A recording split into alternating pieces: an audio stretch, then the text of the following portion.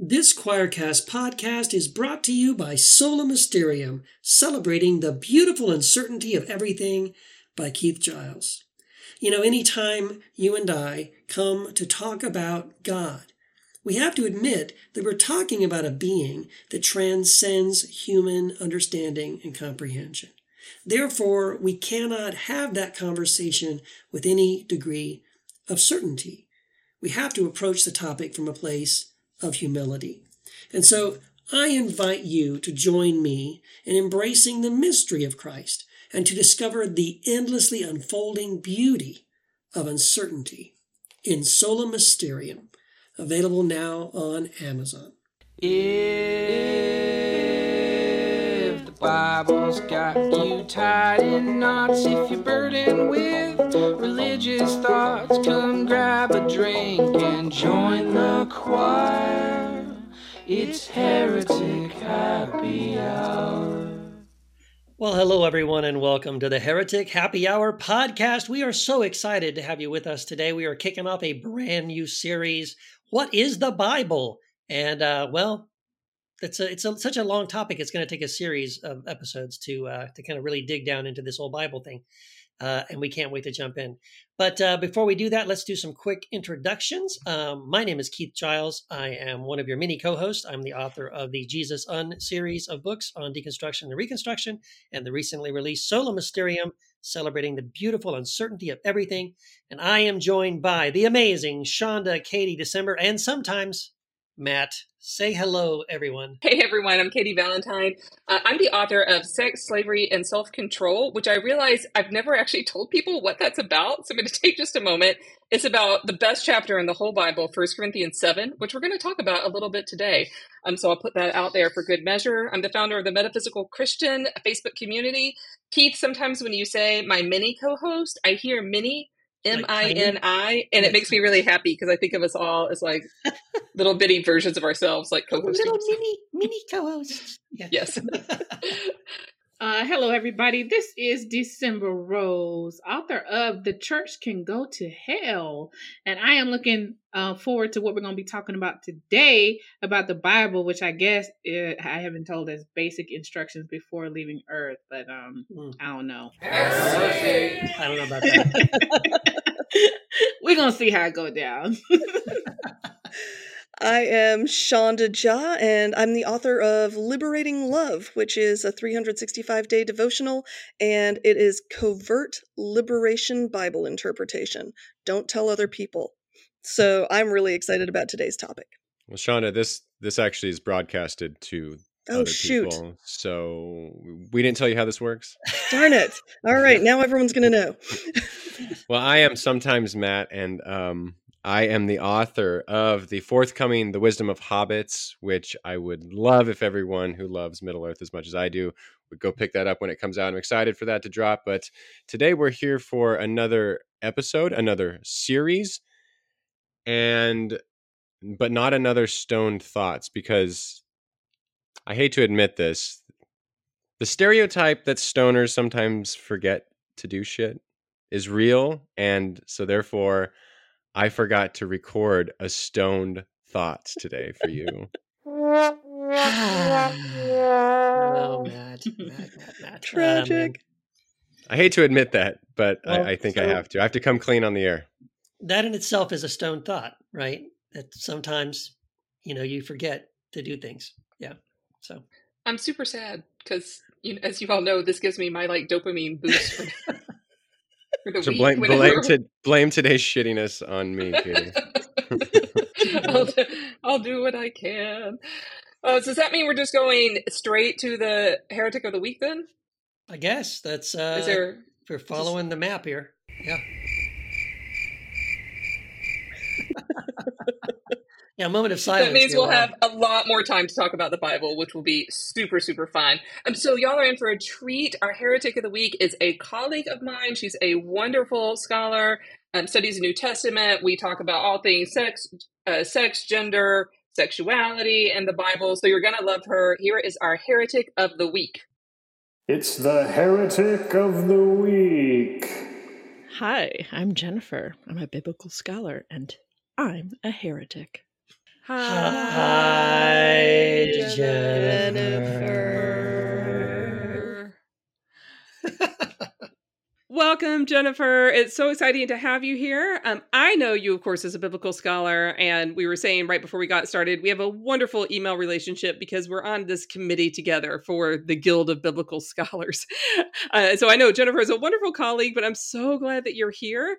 So tell us, why would someone call you a heretic? Mostly because of the way I read the Bible. But I will say that I've been put in that category because of my theology in general, not agreeing with some of the elements of the Nicene Creed, for instance.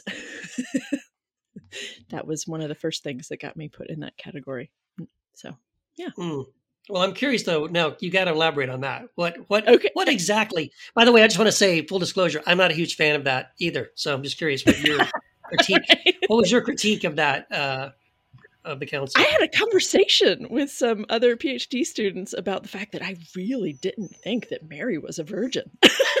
That is like someone actually took me to lunch to please pull yourself out of the ordination process if you cannot say that you actually think Mary was a virgin. Wow. Yeah. He's like, I love the church more than myself. Like I'm trying to protect, I'm like, okay. So, yeah, all kinds of interesting things happening there for me. Yeah.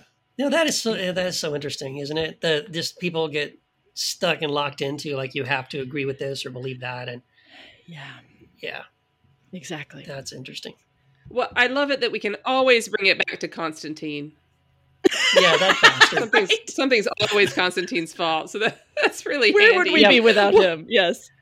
Yeah, you know what? Well, forget going back in time with the time machine to kill Hitler. Let's go after Constantine. I think that'll solve so many problems. Actually, that's super smart. So I imagine that relationship to the Nicene Creed, the relationship to Mary as Virgin, probably didn't come out of nowhere. How is it that you ended up? What was the journey that took you from where you started to where you are now? Yeah, right. And I have 2 minutes or 3 hours on that one. I'm sure we all have a very we'll edit this down. But we all have an interesting journey there. But I grew up in a Methodist a family that was a part of the Methodist Church, and I had actually, it's very interesting, I had a very conservative swing in my late teens and 20s. I was involved with a parachurch organization, evangelizing, bringing kids to Jesus kind of thing. And at that point read the Bible very relatively literalistically, and I was devoted to the text, if you will, as I think we can all either know people or we maybe were there ourselves. And so the Bible had to come first. And I, worked really hard to make the Bible come first in my life. And even on my mother's ordination day. Okay. So my mother, Methodist, she's gone to Duke Divinity. Like on the day of her ordination, we have a 5-hour drive home together. And I turned to my 20-year-old self turns to my mother and says, I don't understand how you can do this because it's against God's will for women to be ordained. Oh, snap. That would be an awkward drive. Did you just break her heart? Right. I mean, I love the fact she didn't open the door and push me out of it. As we're driving down the road, how does a kid say that to their mother? Oh my gosh. Well, and she just told me her story. In defense, she had probably created a safe enough space for you to say that. Right. All the pieces. So kudos to her. Yes. Kudos to her. And what she did was she told me her story. She explained to me how she got to where she was and things I hadn't heard as her daughter. I saw things happening. I didn't know the story. Anyway, I love that story because it exemplifies how devoted I was to the way I was reading scripture. Right. And of course, she and I have a very good relationship, just to be clear. In fact, I was her theological advisor on her doctoral ministry project a few years ago, 10 years ago. Yeah. So, I had a thing, like I wanted to read scripture literalistically, but I also saw all these really amazing women in my life doing these things. I ended up going to seminary because I had someone show me like a different way. If you look at the Greek in this passage, it happened to be the Mary Martha passage, but if you look at the Greek, you can see it differently than the way you've had it talk to you about.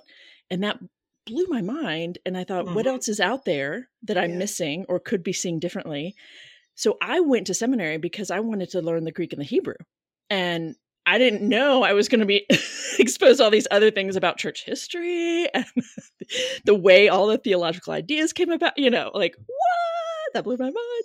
So I had this moment where I was like, okay, there are so many, and for me, this was about women, right? There are so many women who are so devoted to the Bible and they are applying the way they've been taught to read it to their lives and sometimes to their own detriment. Yep. And so I had this realization that and I'm an educator at heart. And I was like, I want to go on for PhD because I want to be taken seriously in these things I've learned. So, that's kind of how I got to those things. And back to the other question, how did I, where did the Nicene Creed really it's about, God gave us a mind, right? If you believe, right, that there's a God that created us, God gave us a really amazing mind, and it has to be okay to use it. And in particular, in the most important parts of our lives, right? So that's where it's like, yeah, okay, I'm not sure that I agree with that element of what I've been told I should believe. And it was really, really hard for me to pull away from that and to say, but I'm going to respect my mind more than what I've been told I should believe. Or, it's been a very difficult process to do that, at least for me. So I also love the fact that where you ended up is in many ways a gift to your younger self.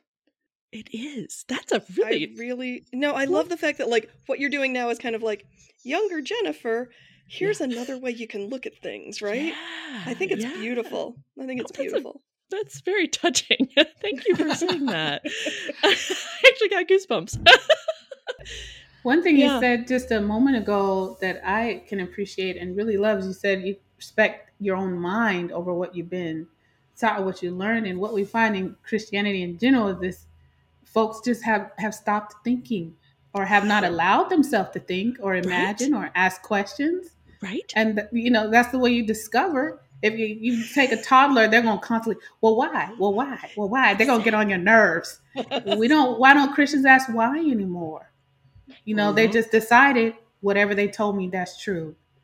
But if you're reading the same word that I'm reading, you should have 1,100,000 questions. Yeah. Exactly. Yeah. That was, for me. Oh, I'm sorry, Katie. Go ahead. No, go ahead. I was just going to say, one of the things that got me through seminary was believing that God gave me a brain. It has to be okay to use it.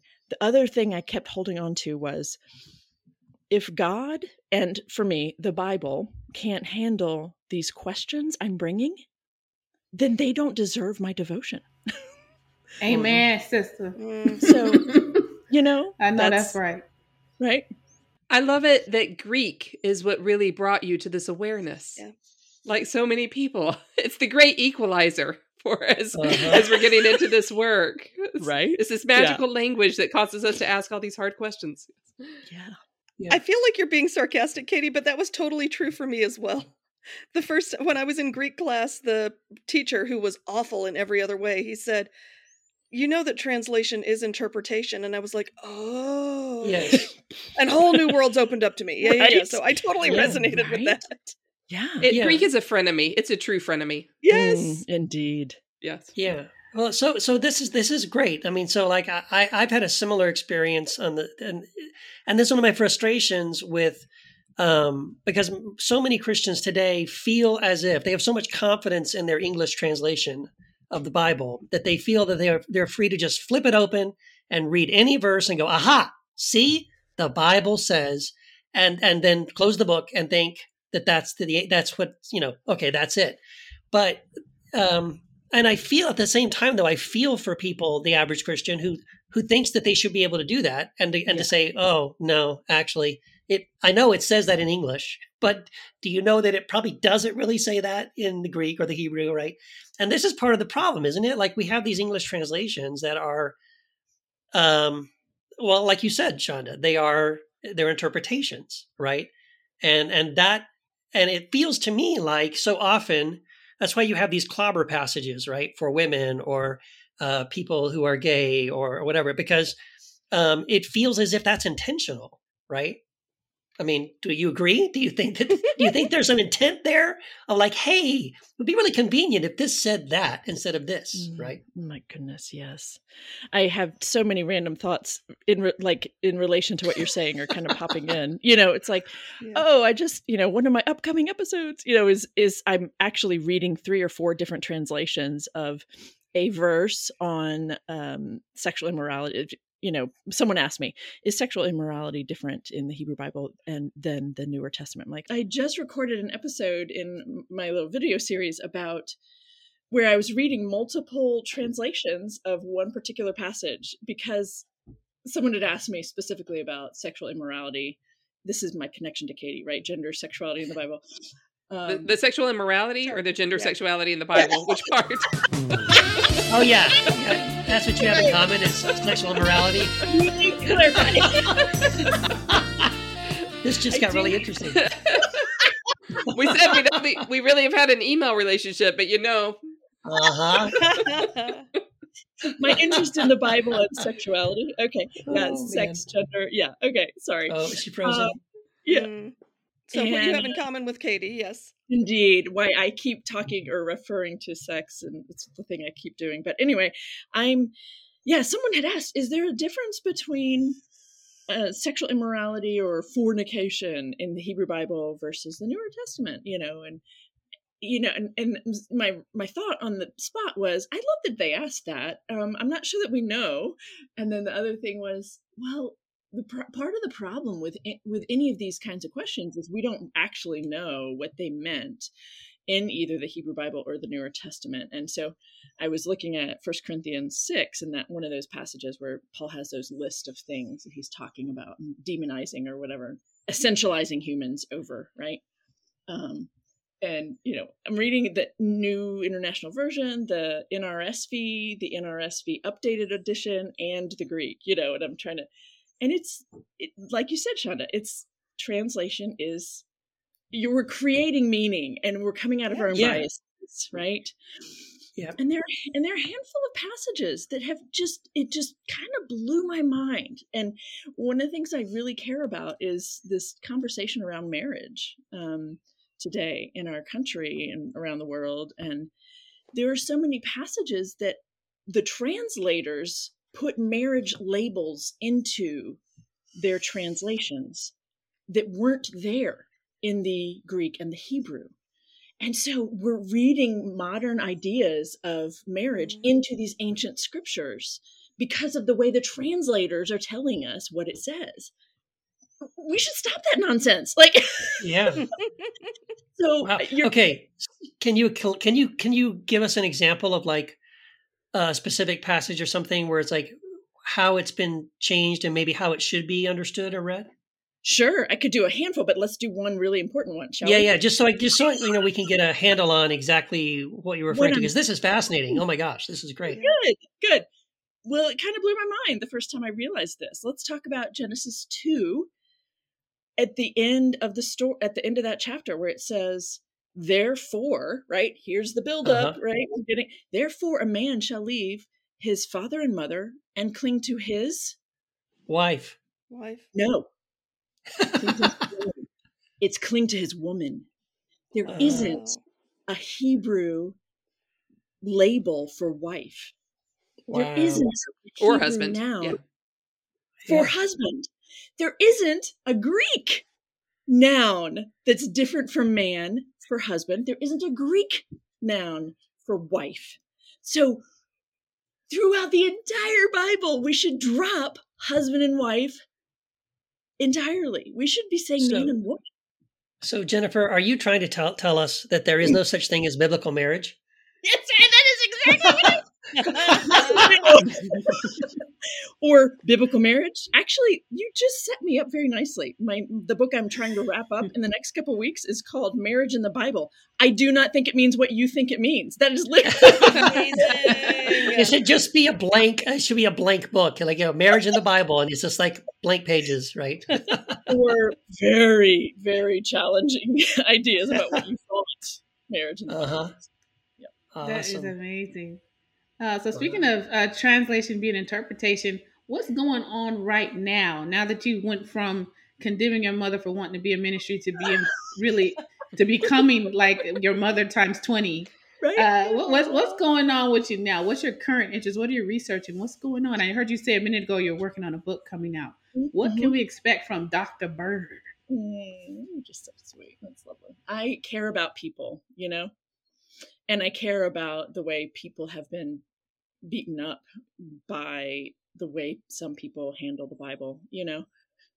So yeah, that's my thing about, in terms of the contribution to the world is, wow, this is a really important collection. So let's be more informed about it. And yeah, so my thing right now is I do have a book, as I just referred to. I do have a book coming out, hopefully in the next few months. You know, I got involved in the conversation around marriage equality about 10 years ago. And when I realized how much people turn to what they think the Bible is saying on marriage, I just had to try to find a way to help educate people in faith communities around what the Bible actually is saying. So I have a couple different things out there. I do have this book I'm working on, Marriage in the Bible. I do not think it means what you think it means. It's very much about trying to reach just regular people. It's not for an academic. It's for people who want to think and maybe do a little work around this. But I also have a video series out. The series is called Marriage in the Bible, a discussion among friends. And so it's created to help people in faith communities try to consider this one topic. You know, there are 10 videos, and like, let's talk about this. Let's talk about the fact that you think that God ordained marriage between a man and a woman because of Genesis 1:28. You know, like, let's talk about that. And let's look at what Genesis 1:28 is actually doing, you know. So, and then I'm expecting that people are going to sit around and talk about it instead of just saying, oh, that's nice information. Like, we need people to work it through. Like, you need to create a space where you can work through what you think, own the language or the new ideas for yourself, right? So that's my big topic or big issue right now, is this thing about marriage. And I do think that people of faith can be okay with two men marrying with a trans person, and you know, like, I think that people of faith can do that, and I would love to help people better understand where their misunderstandings are about this issue. So. Yeah. That's wonderful. And I love that that's the place that you're operating out of this, that you begin with, not with, well, I mean, we have to get this biblical thing, you know, understood. And it's like, no, you're starting from a place of like, I see people getting beat up by this book, and that's unnecessary because the people who are using the book to control people or put them down or control them or whatever, are doing so in bad faith, like, because the book really actually doesn't cooperate with that, right? And I think that's beautiful to be able to do that, because I think it's such an important thing, because I know for a lot of people, and I'm embarrassed to say, but in my fundamental, you know, growing up evangelical, you know, for example, like for the LGBTQ question, in my mind, in my heart, I didn't feel like it was fair to say to people that were gay or trans or whatever that they couldn't be married, you know, because my understanding of the Bible was that the Bible did say that. But all my relationships and connections with people who were gay were wonderful, and they love Jesus, and I had no question that they did. Of course they do, right? So the big hang up for me was the Bible, and so it really did. That was like the final thing for me, was when someone showed me, like, actually, look at these words. It doesn't say that. It's, you know, and so that work is so helpful, because a lot of people, what's holding them back from turning the corner on some of these things is that they do think that the Bible does say these things, right? That's right. How many, exactly, you just said it so nicely, right? So many people are like, I love these people, but the Bible says, or I've been told the Bible says, and so what do I do with this? And so I'm trying to meet that need. Yeah, good. I'm so glad.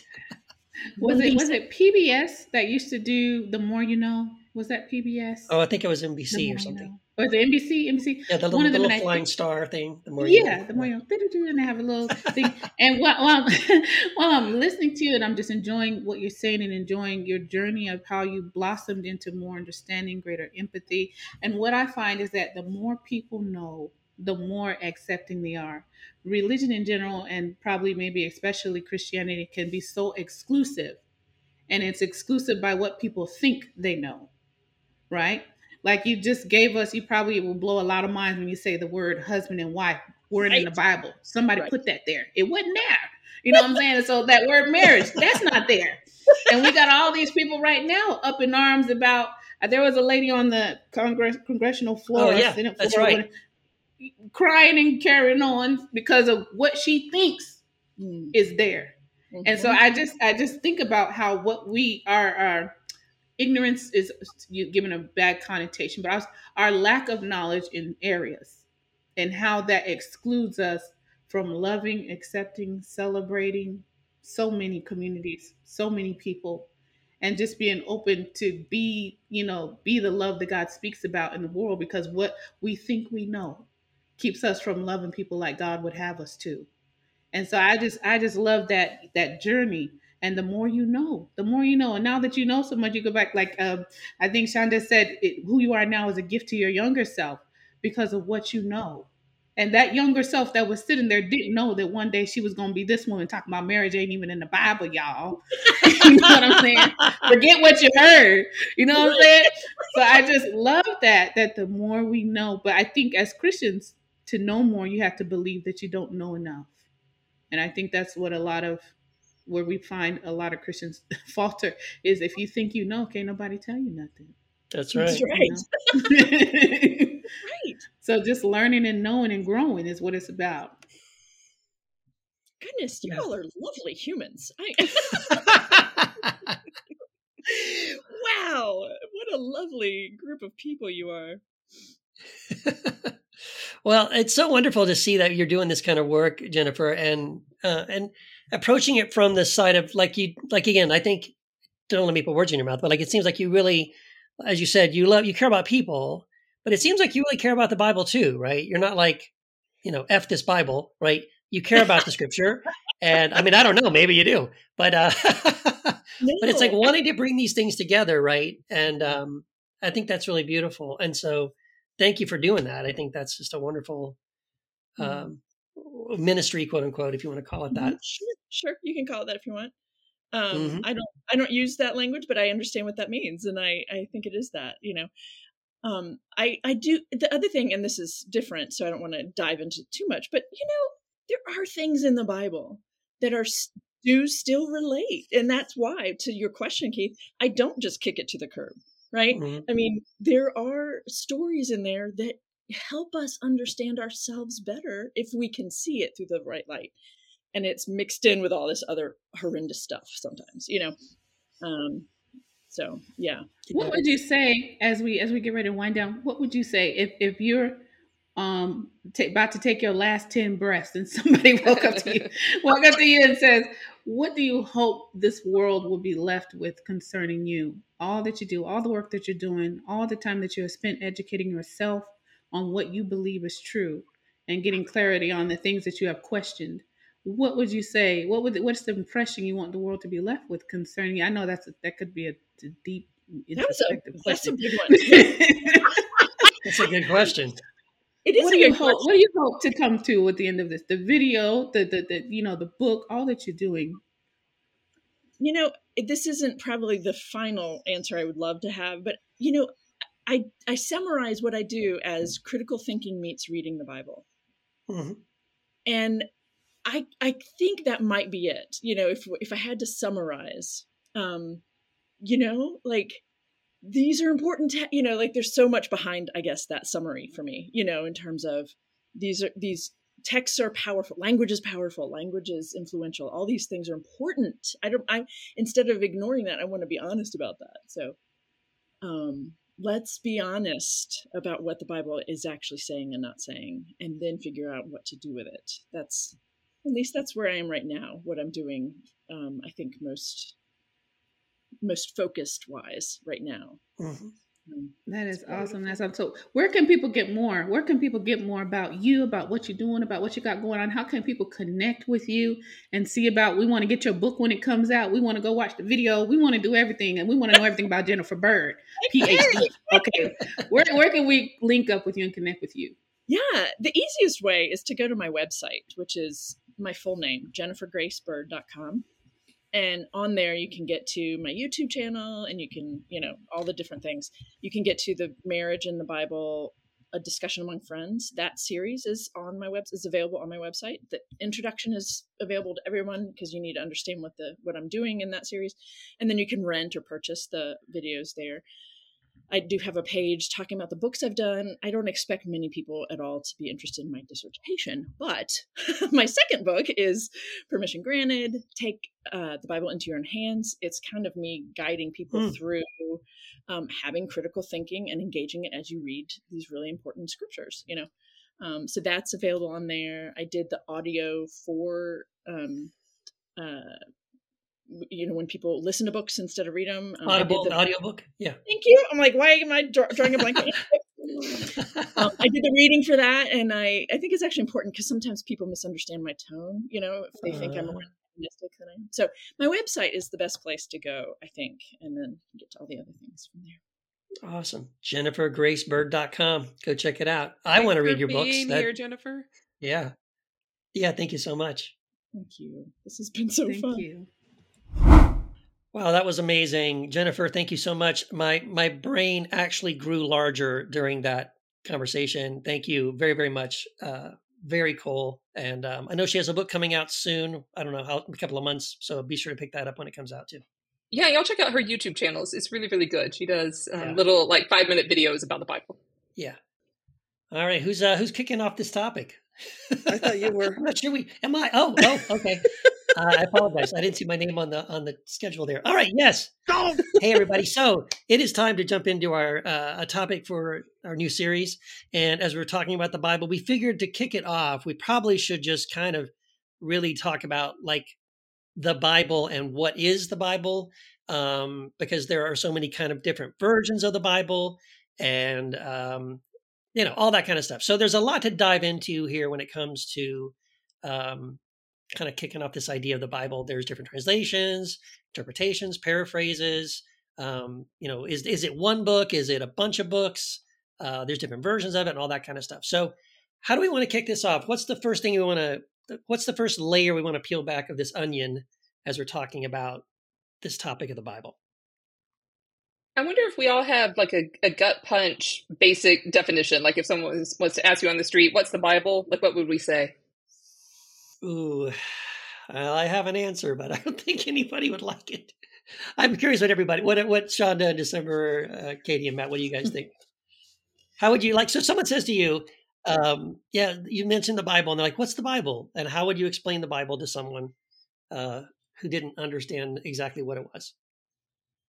Well, 20 years ago, or even just 10 years ago, I probably would have said something like, it's the word of God, or it's the truth, or, it's the way it's our instruction, our blueprint for life, and stuff, such other stuff that I was taught.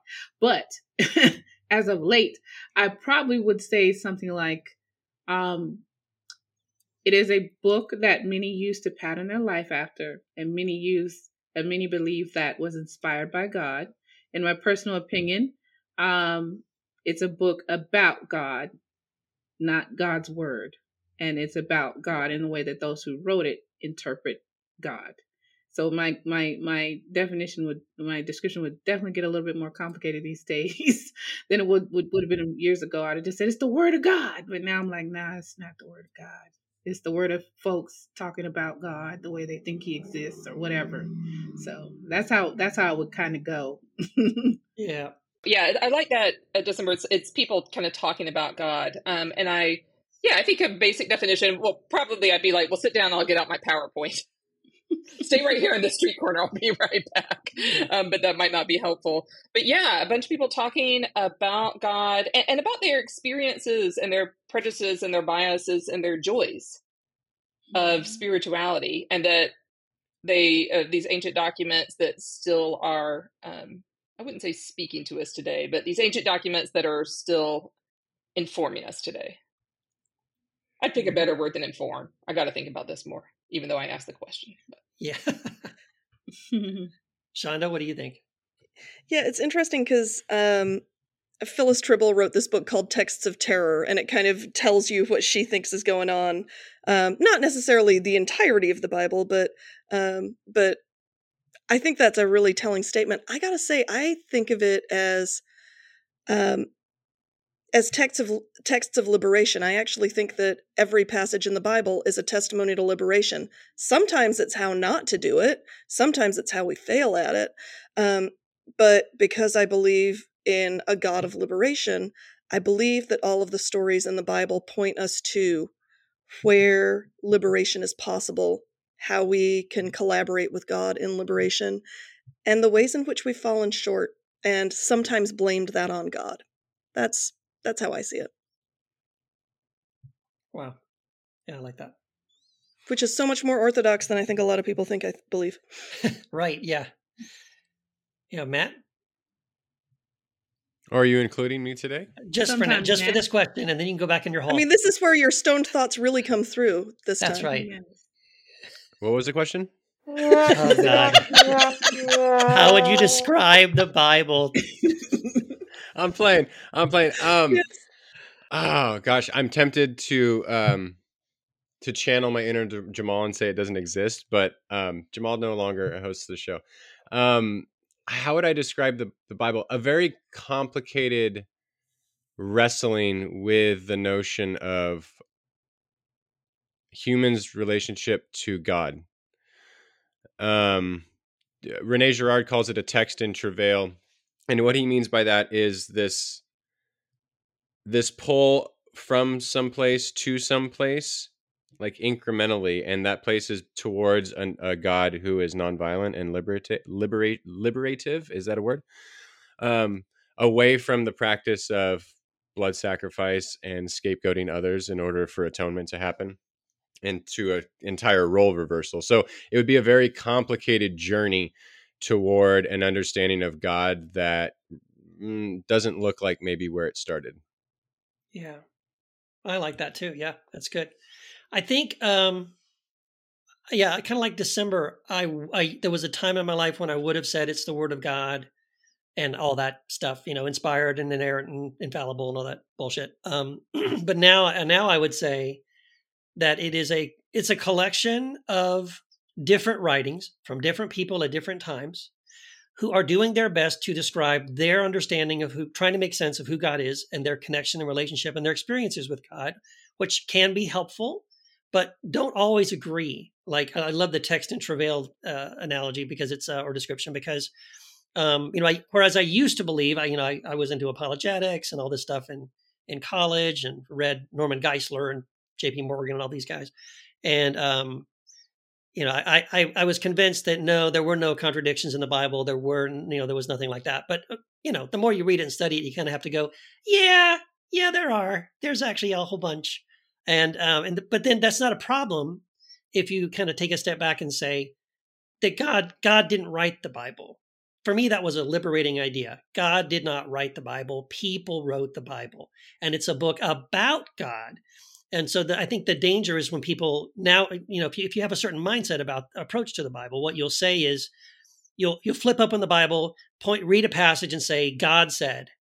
And the thing is, God didn't say that. Isaiah said that, or Jeremiah said that, or Moses or David or whoever. Like, that's what they said. That's true, we assume. But it's not necessarily what God thought or what God said. And I think being able to maybe separate those two things a little bit and say, this is their best guess of who they believed God was at the time, but not necessarily like the Word of God kind of a thing. So cool. I'm wondering if the next question is the next question kind of, so how did we get the Bible that we've got?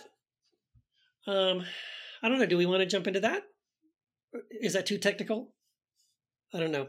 It's where all the good fights happen. I mean, I think the reason I'm excited to talk about it is so I had already begun to ask, I was really lucky. I went to a church where it was okay to ask a lot of questions. So before I ever went to seminary, I was reading, I don't know if any of you have read that book, Don't Know Much About the Bible, but it had some of these he did a whole series, Don't Know Much About History, Don't Know Much About Science, and he did one called Don't Know Much About the Bible, and he has stuff like, hey, we tell this story about Moses parting the Red Sea.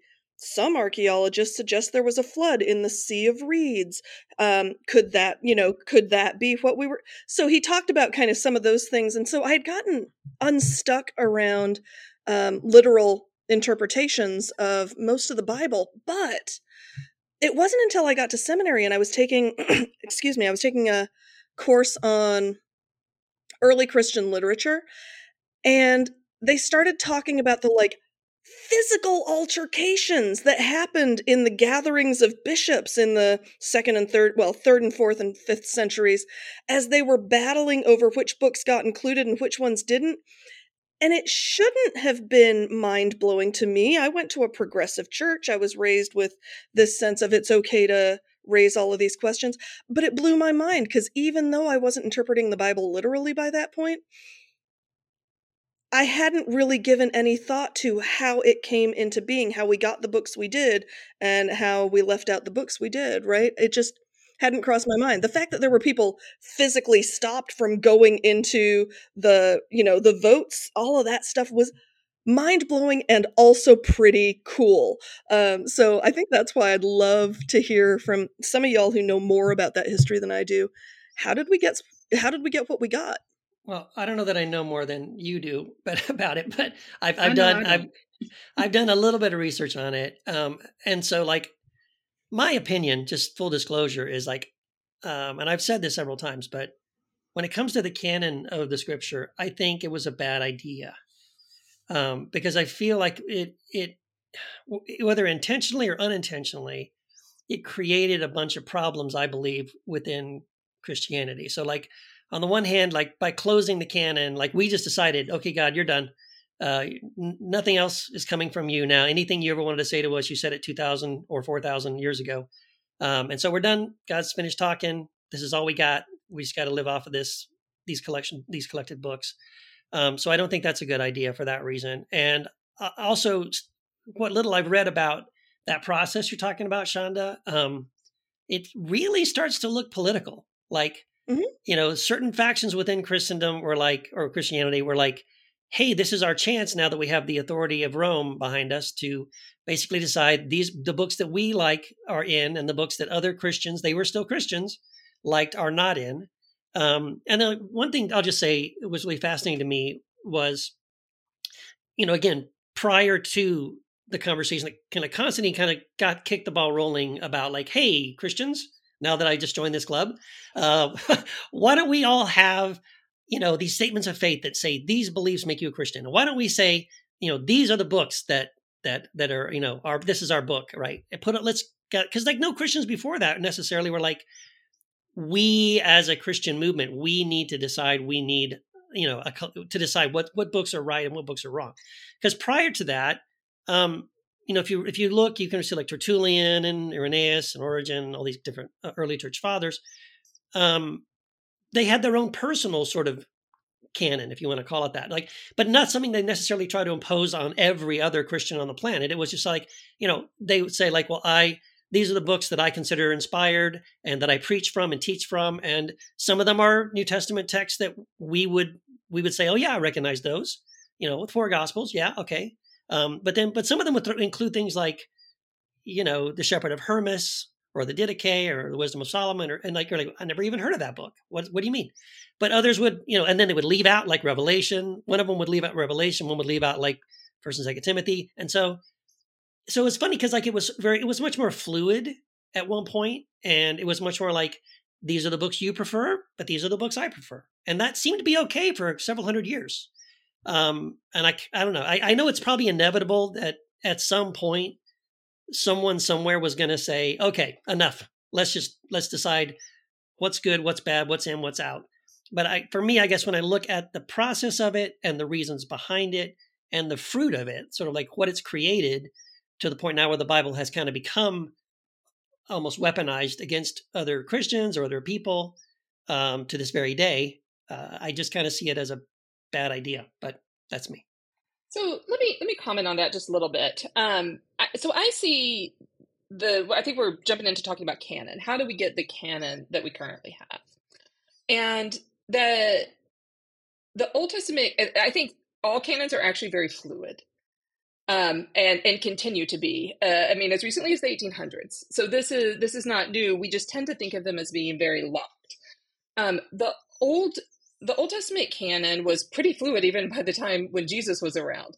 The Torah was probably very set in stone. But others, people are sort of quoting prophets. They're kind of quoting what we now call the writings. They're not like all located in one book. So that this kind of idea of sacred scripture was definitely fluid then. And for the New sorry, Testament, just to check in, the Torah was the first 5 books, right? Yeah, the first 5 books. So yeah, the ones so that we know Genesis, is the first 5 books. yeah, anyhow. exactly the same, right? So Genesis, Exodus, Leviticus, Numbers, Deuteronomy. And interestingly, in the Jewish tradition, there's, I don't know the specifics of it, but there's a very particular way to count the exact number of letters and words. And they do it by like making one letter really large. And then they know the monk, I wouldn't be a monk in the Jewish tradition, but the scribe would go back and count the number of letters to make sure that they match with what they should be. And so that, like, the Torah is very set, but the others remain pretty fluid for quite a while. The Jewish canon probably became closed in response to Christians. Yeah. So the early rabbis were like, okay, we need to set ours that's specific. As opposed to like how Christians are understanding the Old Testament, which was pretty different than the way that they were. But the early Christians, so, Keith didn't allude to, but Keith was talking about, we have these different kind of lists. But basically, by the time we get to Nicaea, that list is set and Nicaea affirms it. And these other authors, I mean, I don't actually see Tertullian as being fluid. I don't see Tertullian as being a person that was like, this is my list, you have yours. Tertullian would have been, this is my list, motherfuckers, get on board. He was a dick. Right? Yeah. He was absolutely just because a dick. his list didn't match someone else's doesn't mean he was fluid about it. Right. But in my opinion. And remind me, Nicaea is a council of church elders in the 400s? It's in the 4th century. 4th century, I'm trying to find the exact 340 date. something, I think. Yeah, but the mention we get of the books the way that we have them, I believe, is from Athanasius, or the 27 books and the most churches agree make up the New Testament, is from the letter of Athanasius in 367. So the criteria, there was a lot of politics going on in Nicaea. I remember Robin Espinosa, who is now known by, changed their name, is now Che Espinosa, in our decolonizing series, talked about this in a really, really fabulous way. I mean, they were like withholding food from each other. Mm-hmm. Yep. In order to get them to vote in particular ways. But by the time the Council of Nicaea, where they are not voting, but they're setting kind of in stone this canon, there's really 3 criteria for inclusion. This is very loosely speaking, but like what we can tell. One was apostolic authority. So the book need to at least be credited to an apostle who knew Jesus, and that included Paul. Right? So Matthew, Mark, Luke, John, Peter, et cetera, et cetera, et cetera.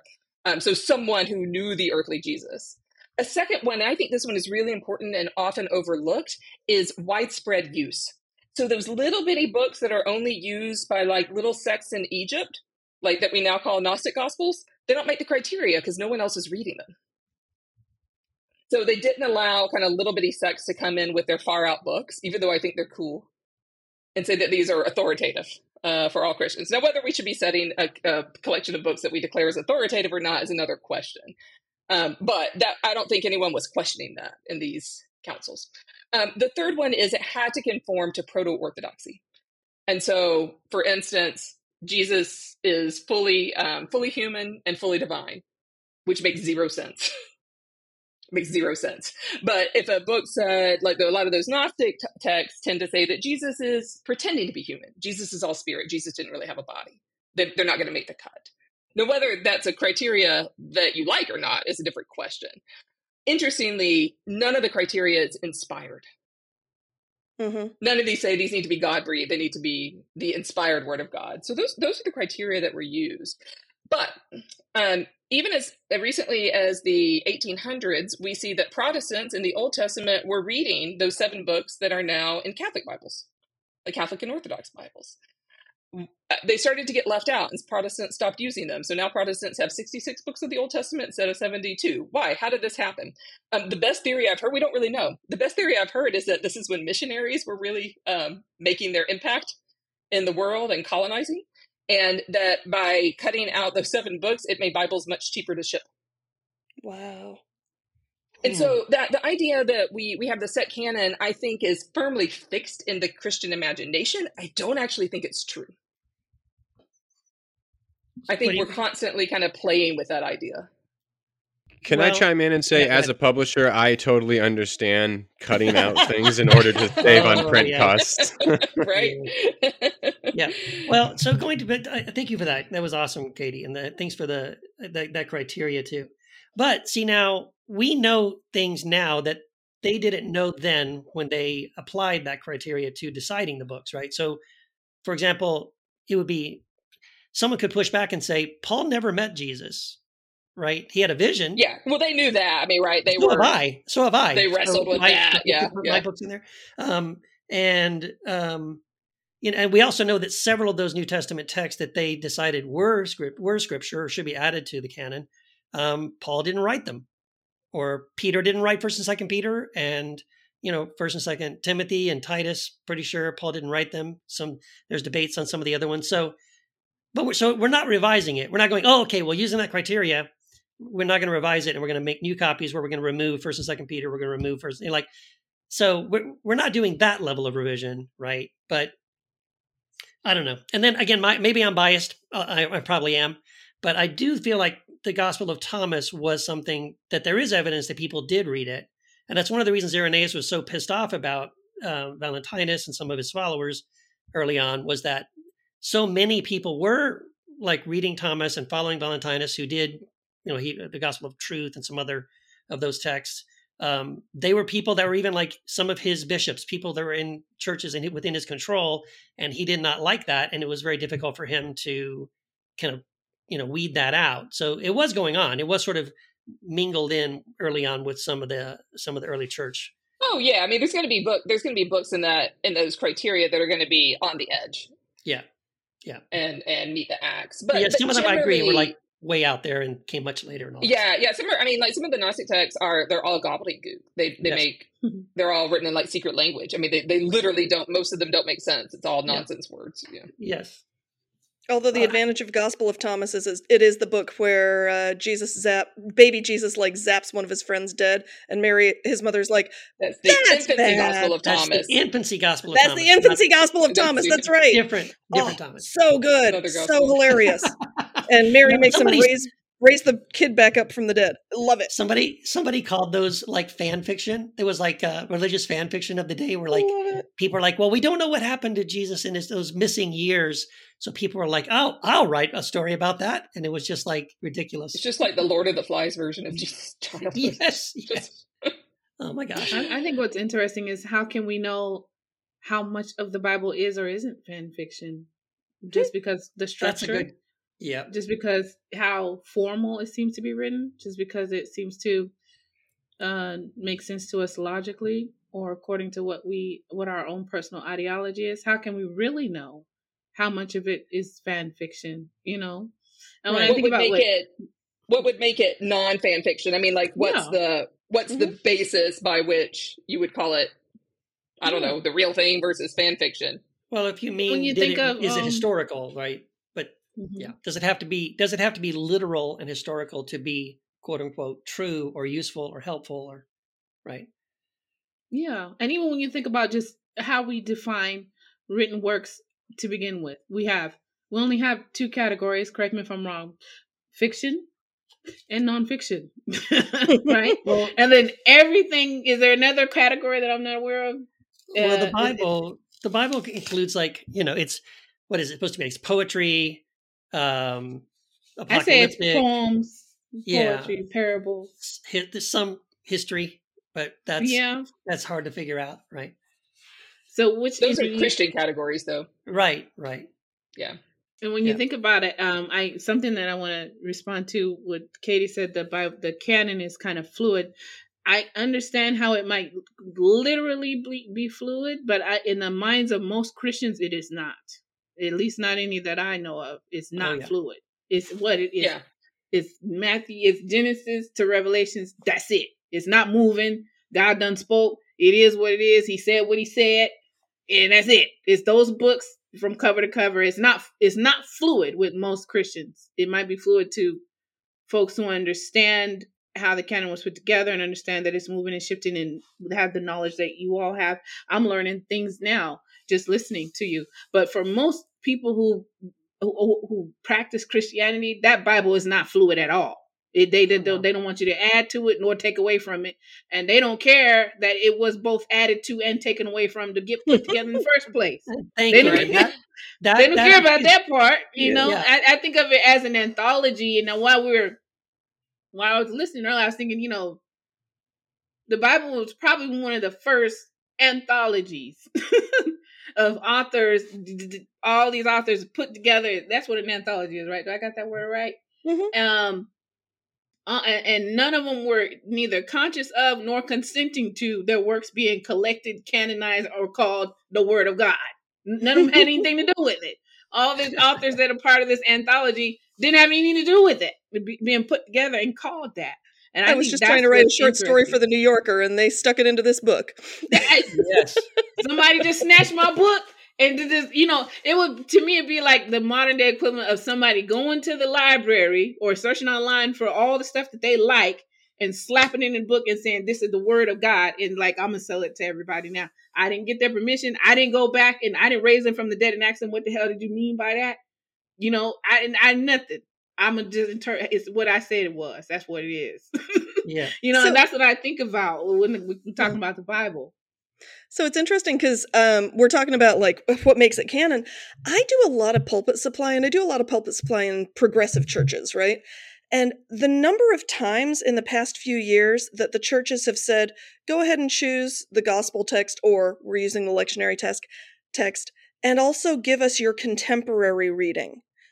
Because they're trying to help us think about the Word of God in how we encounter it today. And so it might be a poem. It might be, you know, I used an op-ed from a local paper as our contemporary sacred scripture because it was talking about the safety of children in the face of gun violence, right? So, I mean, I kind of love this idea of playing with canon a little bit. But speaking of canons, I know that we had wanted to talk a little bit about our favorite translations, and in the Jennifer Bird, in our conversation with Jennifer, you heard me talk about how I had a Greek teacher who said that translation is interpretation, so anything we're reading has been very intentionally interpreted, which is why we have so many versions of it, because there's so many different ways of translating and therefore interpreting the text. But how do you decide which is the right Bible to use? Yeah, that's a good, yeah. Because obviously there's only one right answer. Of course. Well, but actually, here's what's funny. We're going to go around right now. And we're all going to talk about these are our preferences. But see, this is going back to what I was saying. There was a day when every Christian thought this way. And it was like, I like this and I don't like that. And I love that we all have the freedom to say, this is my preference. This is what speaks to me. This is what works for me. And so, yeah. So I know we've all got our own different answers to that question. And there's lots of things out there. But real quick too, there's also the differences between, right? There's translations, paraphrases, right? And what's the third one? Dynamic equivalences. Yeah. So yeah. So sometimes people don't know the difference. They'll say, I love the Message translation. It is not a translation. What I mean is Eugene Peterson did not sit down with the Greek text and, go through and translate the words from Greek to English. He took an English translation and put it in his own words. That's a paraphrase, right? And there's room for all kinds, right, of those things. So who wants to jump in first and say, what's your favorite, your go-to translation? I'll go first. Okay. My go-to, and I believe it's a translation because I actually didn't know. Well, I knew there was a difference, but I always thought the Message Bible in general as a translation until we talked about it. And I was like, oh, that's not really translation. It's a paraphrase, right? So I never thought about that. But my favorite version of the Bible, I am gonna go say translation or paraphrase because Only the Lord. I think it is a translation. It is the NLT, the New Living Translation. I guess the translation is in the title, right? Can't you? Yeah. True. So New Living Translation, and then my paraphrase would be Amplified. Is Amplified a paraphrase Bible? It actually says translation on Amplified the is- chart I'm looking at. Yeah, I think Amplified is like word for word. Yes. Okay. Yeah. Okay. So NLT would be mine. I just find it to be just enough. It's saved and it's hood at the same time. It just got just the right amount of hot sauce on it. It's a little bit gangster, and I like it. I see the NLT as like you could be reading the Bible when it's that girl that's like chewing gum real hard and patting her weave like that. You know, I don't know. That's a version of the Bible that I see the NLT. Oh man, I've never heard it described that way, but that's fascinating. Yeah, I should I say like it. real It's quick, I've got a list here provided to us that's got a list of all the translations, and it'll say under paraphrase, because you made a comment about how like NLT is New Living Translation, so it's the word translations in the name. It must be a translation. But just so you know, there's a version called the Passion Translation, and it is a paraphrase. Now, see, that's why the sense. version of the Bible that I like I love it. is the NLT. Whatever that thing is, I kind of like it a little bit. You know, for me, my favorite is the one that I go to the most, at least, is the NRSV, the New Revised Standard Version. Partly because a lot of the scholars I appreciate think that it's the closest you can get if you're not reading the Greek. That's not necessarily the only version that's trying really hard to adhere to the Greek. But my main reason for loving it is if you go into an evangelical bookstore and go up to the front desk and say, "Do you have the NRSV translation?" They get really cranky, and then I like to. This is what I do when I'm in from out of town and trying to kill time. I'll go into a Christian bookstore and be like, "Do you have the NRSV?" And when they say no, I'll shake my head and say, "That's sad. You know, I've been studying the Bible and it turns out it's the most accurate translation. Don't know why you don't carry it." And then I leave. So that brings me great out joy. here terrorizing Bible bookstores. Why you out here terrorizing Bible bookstores? Hey man, like they that, don't too? carry my books. But I gotta say, when I was a kid, we had to read the entire Bible in 4th grade at my church, and the gift we were given at the end of that process of studying it together was a copy of the Good News Translation. And because I get a little anxious about the message and the ways it narrows how to interpret the text, when somebody would drop by the church that I was pastoring and wanted to read the Bible, I would grab them a copy of the Good News because it was close enough to the text for my taste, but it was easy and accessible. So that's another one I used to love going to. What about you, Keith? Well, I know I've actually answered this question more than once before, so I'll be brief. When it comes to the Hebrew Bible, what we call the the Old Covenant, Old Testament scriptures, I do prefer the Septuagint. It's just what I prefer to the Masoretic version, and the particular edition is the Orthodox Study Bible, published by Thomas Nelson. And I only look at the Old Testament in that one. I don't read the New Testament in that one. And the New Testament I prefer is the new translation by David Bentley Hart. I think there's a new edition coming out in March, actually, so updated notes and all that kind of stuff. And that's my go-to when it comes to New Testament. And just Why to don't check, you explain what the yeah. Sorry? Oh yeah, explain what the Septuagint is. Yeah. Well, so the Septuagint is actually it's an old version. It's technically, it sounds weird to say this because it's a joke people sometimes say about the King James, like, well, the King James was good enough for Jesus and Paul, it's good enough for me. But the Septuagint actually was the Greek translation of the Hebrew Bible that was used. It was around when Jesus was around and Paul was around. And actually, what's really crazy is sometimes in your New Testament translations, when Jesus and Paul will say, as it said, as it is written, or as Isaiah said, and then they'll quote. If you notice, if your Bible has a Masoretic, which is it's a different one, an updated one that came later, that you'll notice that they don't line up. They're slightly different, and that's because the quotations by Jesus and Paul when they're quoting is from the Septuagint, which was the Greek New Testament that they had. And so the reason I prefer it is just that there are not across the board, but there are some certain key passages that when you compare the Septuagint to the Masoretic, they're pretty significant changes or just differences that, given those choices, I highly prefer the Septuagint, at least in those specific cases. Yeah, so I want to highlight just like one thing there. The oldest Masoretic texts we have are indeed more recent than the Septuagint, but the literary tradition of the Masoretic text, remember I talked about how the Hebrew scribes or the Jewish scribes were like counting every specific letter. So the copy tradition is more precise. So the Masoretic texts of the Hebrew Bible are probably older. What's it? The copy tradition is much older than the copy tradition of the Septuagint. Even though so for everyone, just to keep in mind. Even though the copies that we have of the Masoretic are like 400 years after the Septuagint. Your copy is only as good as the copy it came from. Right. Right. And so the copy tradition, like the Jewish rabbinic and later scribal tradition are super precise. If a copy was wrong, they discarded it. There's none of this put in marginalia like Christians would do.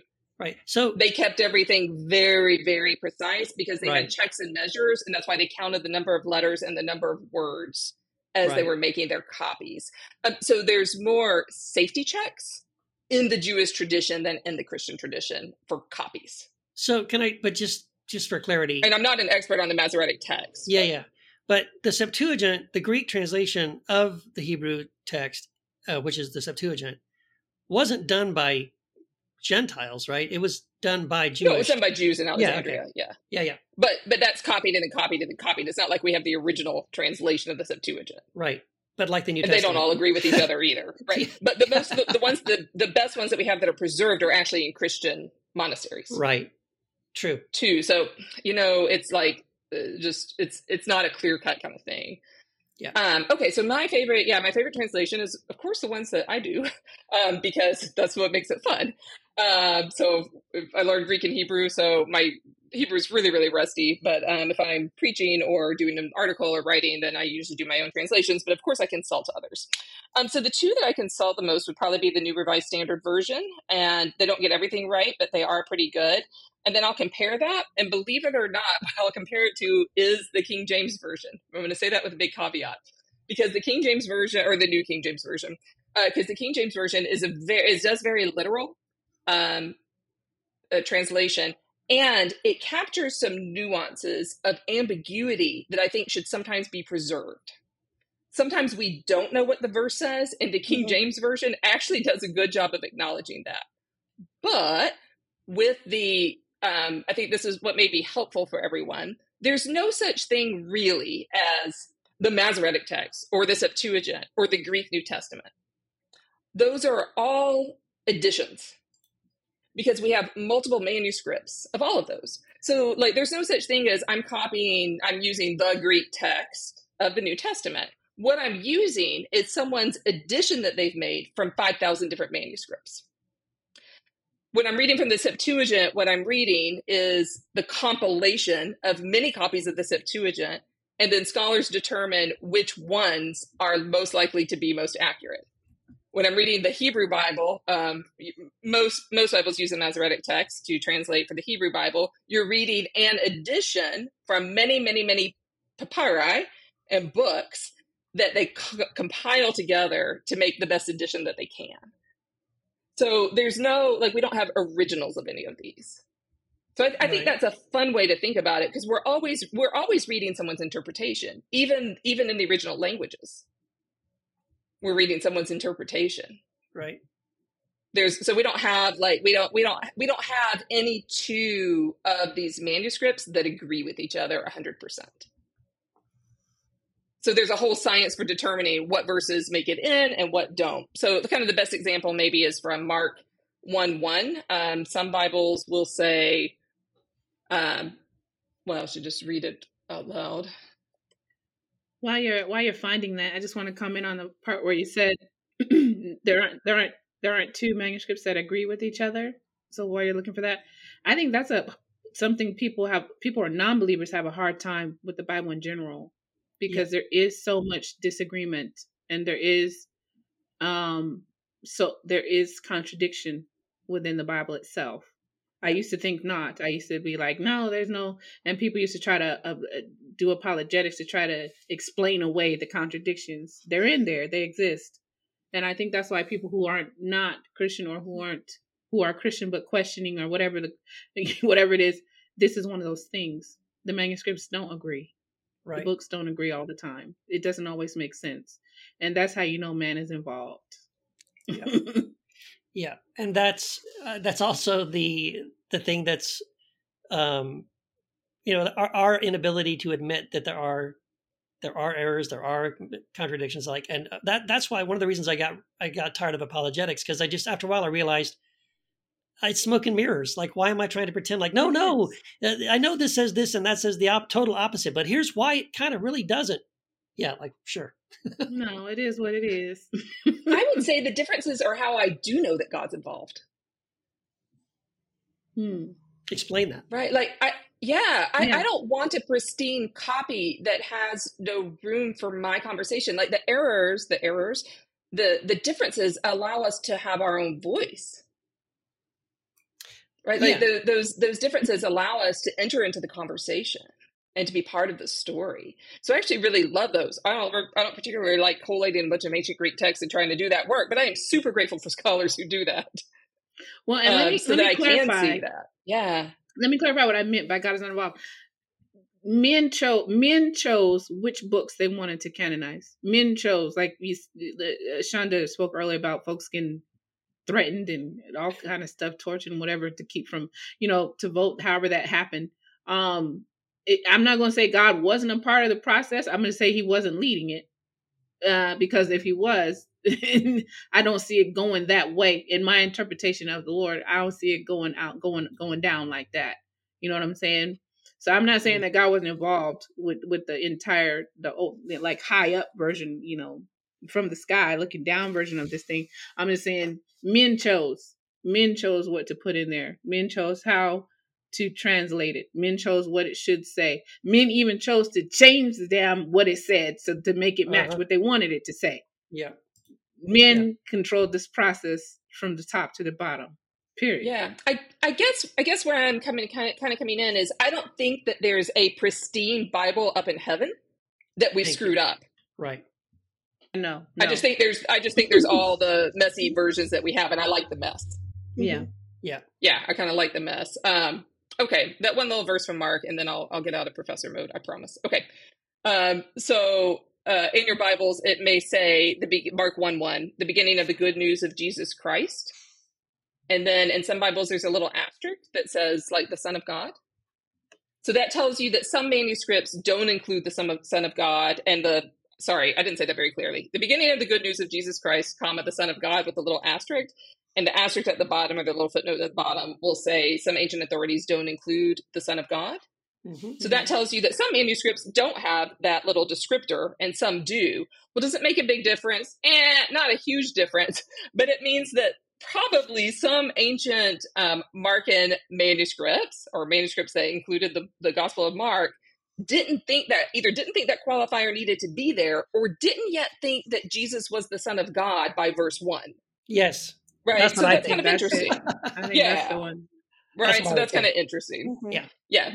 So in fact, so it's just a good way to recognize whenever you see that there's not one Bible, there's thousands of little manuscripts, and then we put them together in this thing that we call the Bible, which kind of leads me to the Jamalism.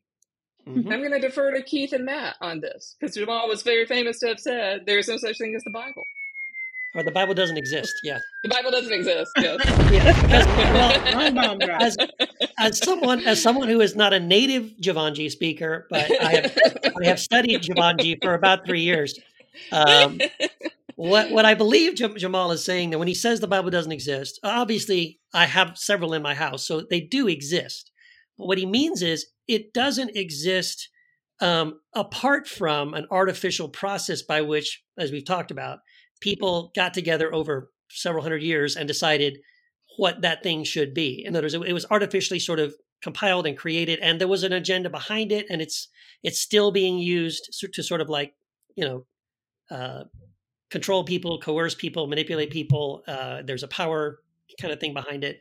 So I think what he's trying to say when he says the Bible doesn't exist is to wake people up to the idea that the Bible is not one book, like it's one book.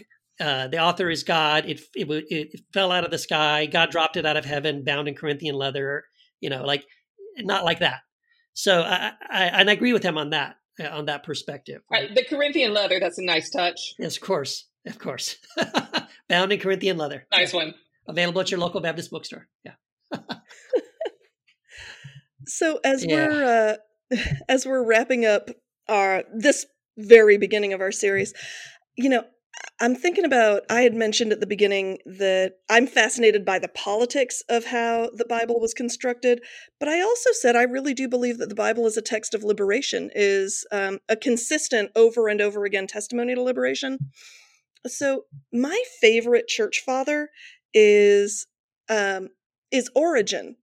Don't look him up because you'll find some very disturbing things. But no. Is Origen late 100s, early 200s. So when they're starting to figure out which books do we want in, which books do we want out, which are going to help set up this religion to ripple out, Origen's the one who makes a very strong case for two books, and they're my two favorite books in the Bible. He makes a strong case for James. They're trying to get rid of James because it's too Jewish. Yeah. And Origen's like, you can't get rid of it. It was written by the brother of Jesus. Now, nobody thought it was written by the brother of Jesus. Origen didn't think it was written by the brother of Jesus. But by making that claim, you had to keep it in, which I love because it's one of the books that other than the Hebrew Bible and other than the teachings of Jesus are clearest about rich people are trying to fuck you over. Why do you keep siding with them? You're supposed to be on the side of the poor because those are your people. So I love James, and I'm so glad that he fought for it to be in. He also fought for the book of Revelation to be kept in.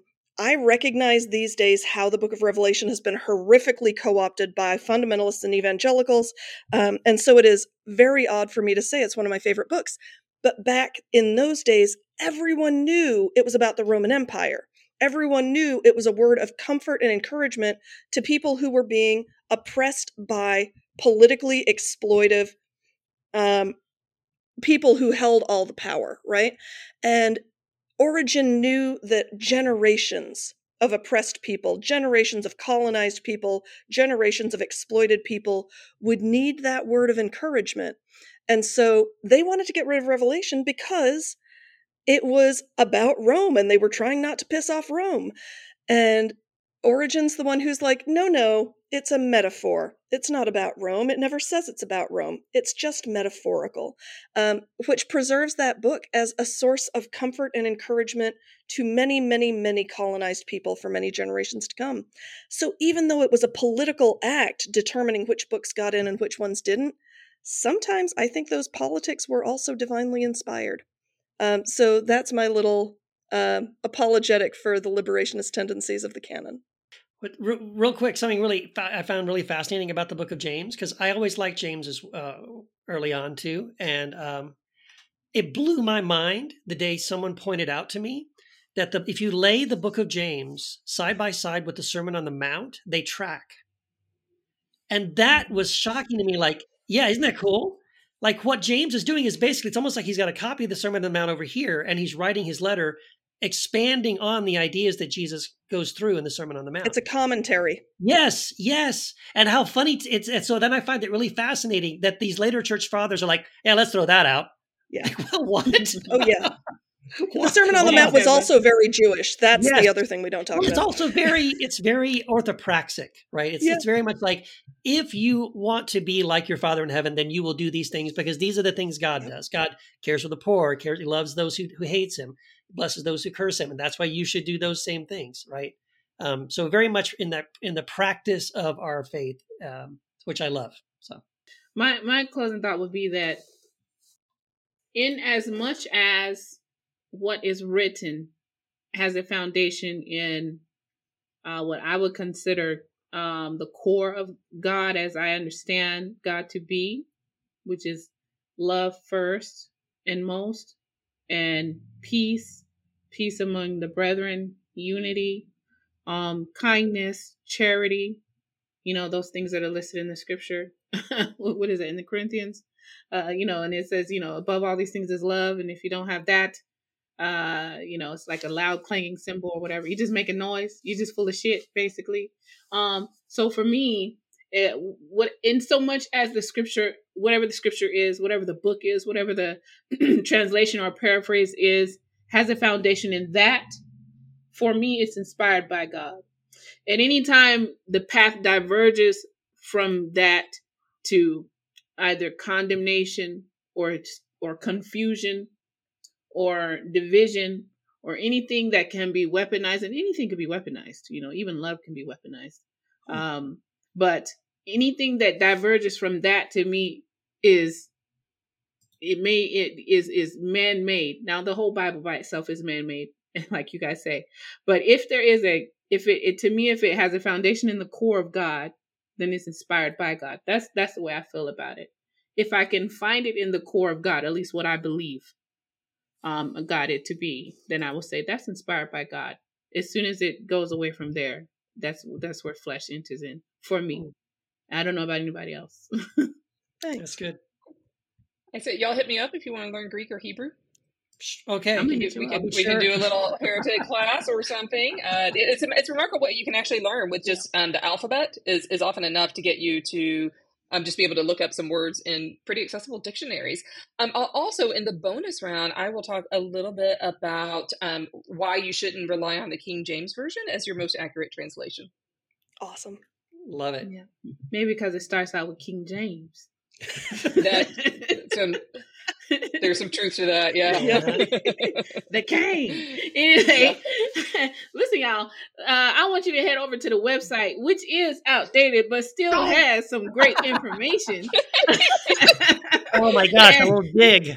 And links and awesome things over there. Go to www.heretichappyhour.com and check out what we got going on, and keep checking back, because there's going to be some new things eventually. So just keep on checking back. Yep. Who's in charge of the website? I feel like this is the thing we should explore now. We'll ask around. Two very busy people who are doing awesome things. Oh gosh, I kicked him off. Okay. Also, come and join our free Facebook group, Heresy After Hours. It's a great resource. There's tons of heretics, people who are deconstructing, reconstructing, and everything in between. If you just type it into your Facebook search bar, Heresy After Hours, you'll find us right away. That's right. And by the way, all of you who support us on Patreon, we want to just say thank you so very much. We love you. We appreciate you. We couldn't do this without you, or we wouldn't want to do it without you. Put it that way. And if you don't support us yet, please consider going over to patreon.com/heretichappyhour.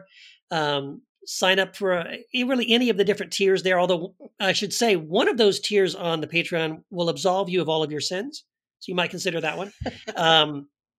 For all time, by the way, for all eternity. And, but yeah, check that out. And, you'll unlock so many amazing, cool things. Like we're about to record a bonus to this episode. We have so many extra bonus episodes, additional interview footage that isn't dropped into the podcast with some of our amazing heretics of the week. So go check that out over there. And you will also get access to the private Facebook group for Heretic Happy Hour members only.